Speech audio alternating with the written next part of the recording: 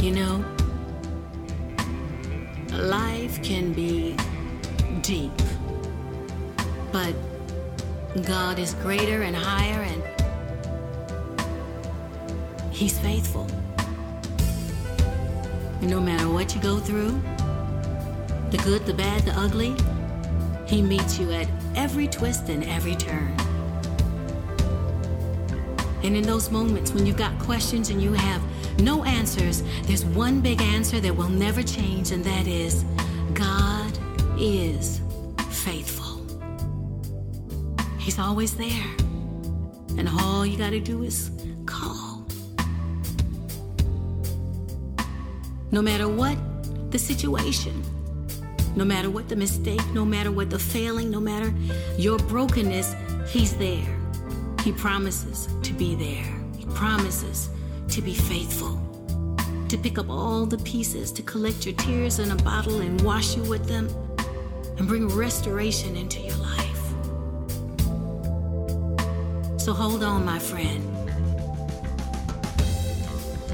Hope is just a prayer away.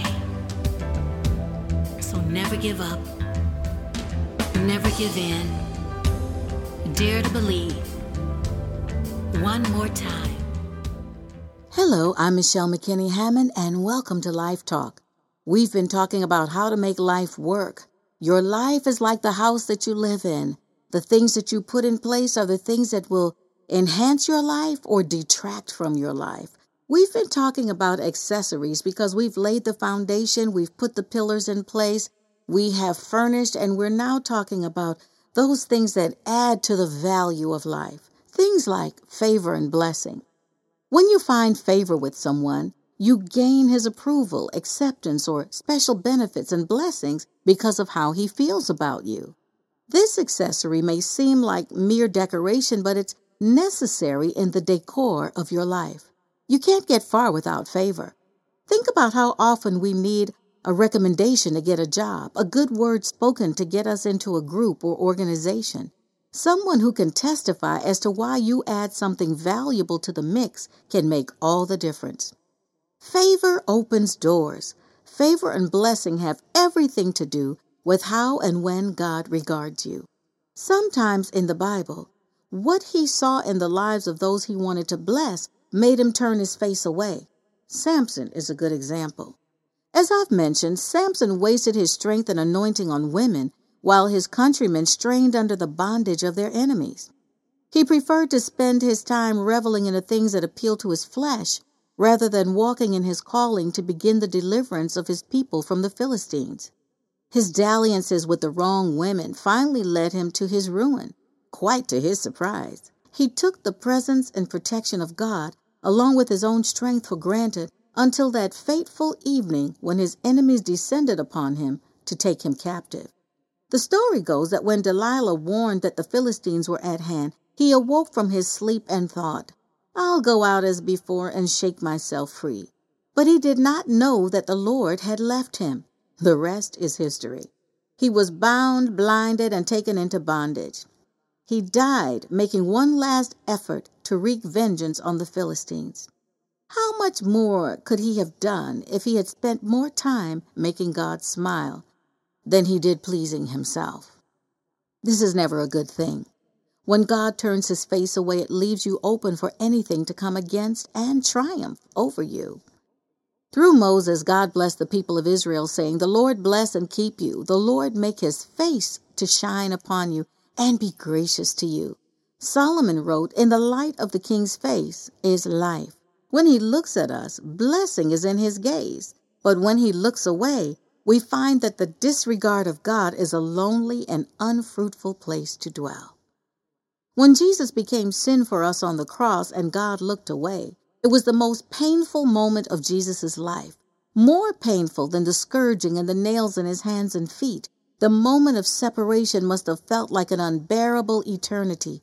Small wonder David cried out in the psalm, "Do not cast me away from your presence, and do not take your Holy Spirit from me." Separation from God is not something you want to experience once you've known the joy of fellowship and deep intimacy with Him. So who does God choose to bless with his favor and why? Basically, those who walk in righteousness. It is you who blesses the righteous man, O Lord. You surround him with favor as with a shield. Such people call out to God, "Let the favor of the Lord our God be upon us, and confirm for us the work of our hands." And when God decides to bless you, it's all good. It is the blessing of the Lord that makes rich, and he adds no sorrow to it. In some instances, when you acquire some things, they add more drama to your life than you bargained for. But when God blesses you, nothing is attached but blessing. When God blesses you, you'll be able to enjoy it without the extra burden of fine print that can sometimes take the joy out of the acquisition. God's blessings cause you to be fruitful and increase, not just in gain, but in influence, because others see the goodness of God operating in your life and glorify him. This was the case with Daniel, a wonderful man of God and prayer warrior. Some of his peers were jealous of Daniel's favor with the king and sought to get him in trouble. They manipulated the king into declaring that the people could pray to no one but King Darius himself. Daniel, a man of God, prayed only to God. When, as punishment, he was thrown in a lion's den to be devoured, the favor of God covered him. That night, an angel protected Daniel. King Darius was so impressed, he commanded the people to worship Daniel's God. That is the type of life that God wants us all to lead, one with the reputation of being blessed by the favor of God. Again, when we curry favor and a good name with God, we can also gain these things in the sight of men. Proverbs says, "Let your heart keep my commandments, for length of days and years of life, and peace they will add to you. Do not let kindness and truth leave you. Bind them around your neck. Write them on the tablet of your heart, so you will find favor and good report in the sight of God and man." You see, a good reputation also places us in a position to favor others. Remember that we are blessed in order to be a blessing to others. When favor is at work in your life, you can go places others can't, do what others can't, and say what others could never get away with. This is because you know you're walking under the cloud cover of God's favor, and you are moving as he directs you. One day I was in Beverly Hills with friends, and we passed a very famous posh restaurant. I decided I wanted to have lunch there to see all the stars. Well, my friends chided that I did not have a reservation and it would be impossible to get in.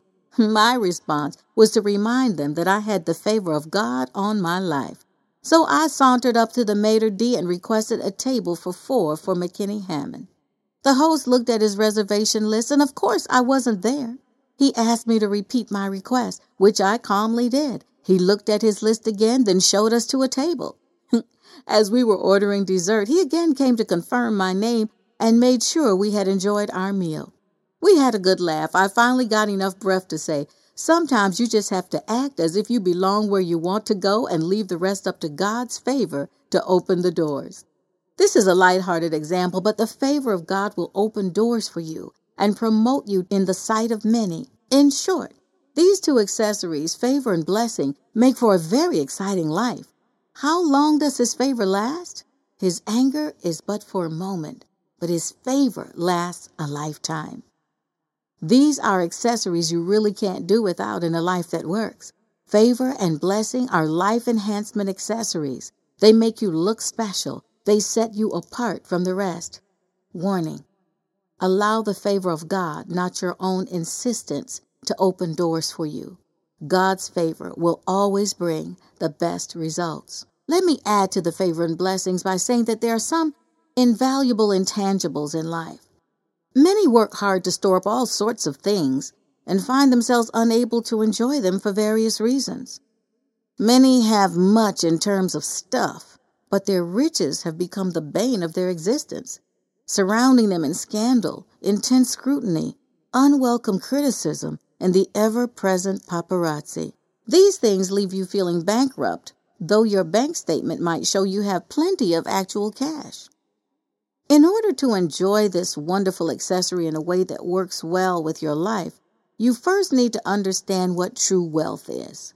I've said this before, but let me affirm wealth is much more than material possessions. It is the intangibles, the things you cannot buy, such as health, mental, physical, and spiritual, and rich relationships with true friends who don't abandon you when trouble hits, but stand and believe and pray with you until you pull through, providing whatever tangible help they can.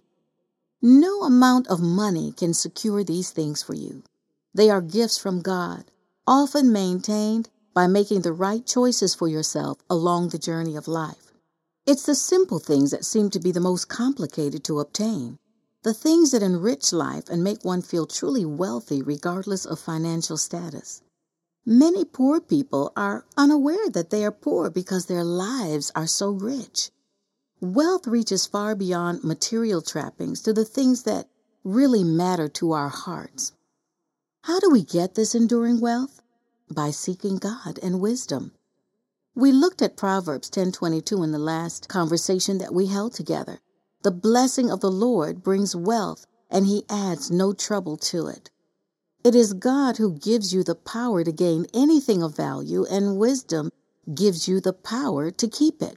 This is yet another accessory that earmarks you in a crowd. A person who has gained great love and loyalty, who enjoys God's blessing emotionally and spiritually, stands out because he or she is so happy. Others will notice the difference, though they might not be able to verbalize it. Righteousness speaks for itself. As the psalmist put it, the generation of the upright will be blessed. Wealth and riches are in his house, and his righteousness endures forever. Even in darkness, light dawns for the upright. For the gracious and compassionate and righteous man, good will come to him who is generous and lends freely, who conducts his affairs with justice. Surely he will never be shaken. A righteous man will be remembered forever.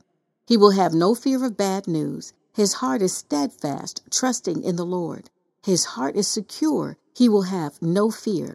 In the end, he will look in triumph on his foes. He has scattered abroad his gifts to the poor. His righteousness endures forever. His horn will be lifted high in honor. That's a precious promise. This is the essence of true wealth and prosperity as distinguished from simply amassed riches.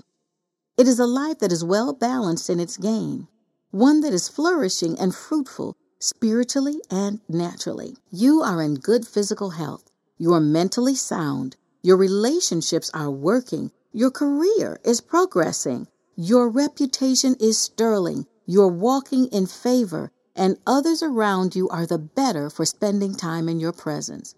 It is a life well spent. A person blessed with the invaluable intangibles pursues not just what would bless them, but what would bless others. This is what you do when you prosper. You get to a place of rest in all of your affairs, and this releases you to be generous. This is the stuff legacies are made of.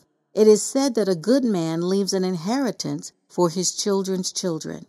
Again, this inheritance is of more than material things. Just as sin can visit up to the 4th generation in a family, righteousness, good character, and good works can spread from parent to child to grandchild and beyond. Every day you get to create a legacy for the next generation by the way you live out your life, how you spend your time, as well as your money. Ultimately, at the culmination of your days, your soul should be well satisfied as it surveys this precious accessory, the intangible, the things no money can buy that will beautify the lives of many. Let me leave you with this construction tip. Adding the things that cannot be quantified to your life can bring great increase that you never anticipated. Add these to the house of your life. Thank you so much for joining me today. I'd love to address whatever is on your mind on a broadcast. So why not email me at lifetalkmmh@gmail.com.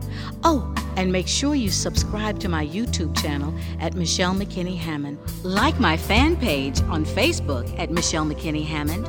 And follow me on Instagram and Twitter at McKinney Hammond for even more inspiration.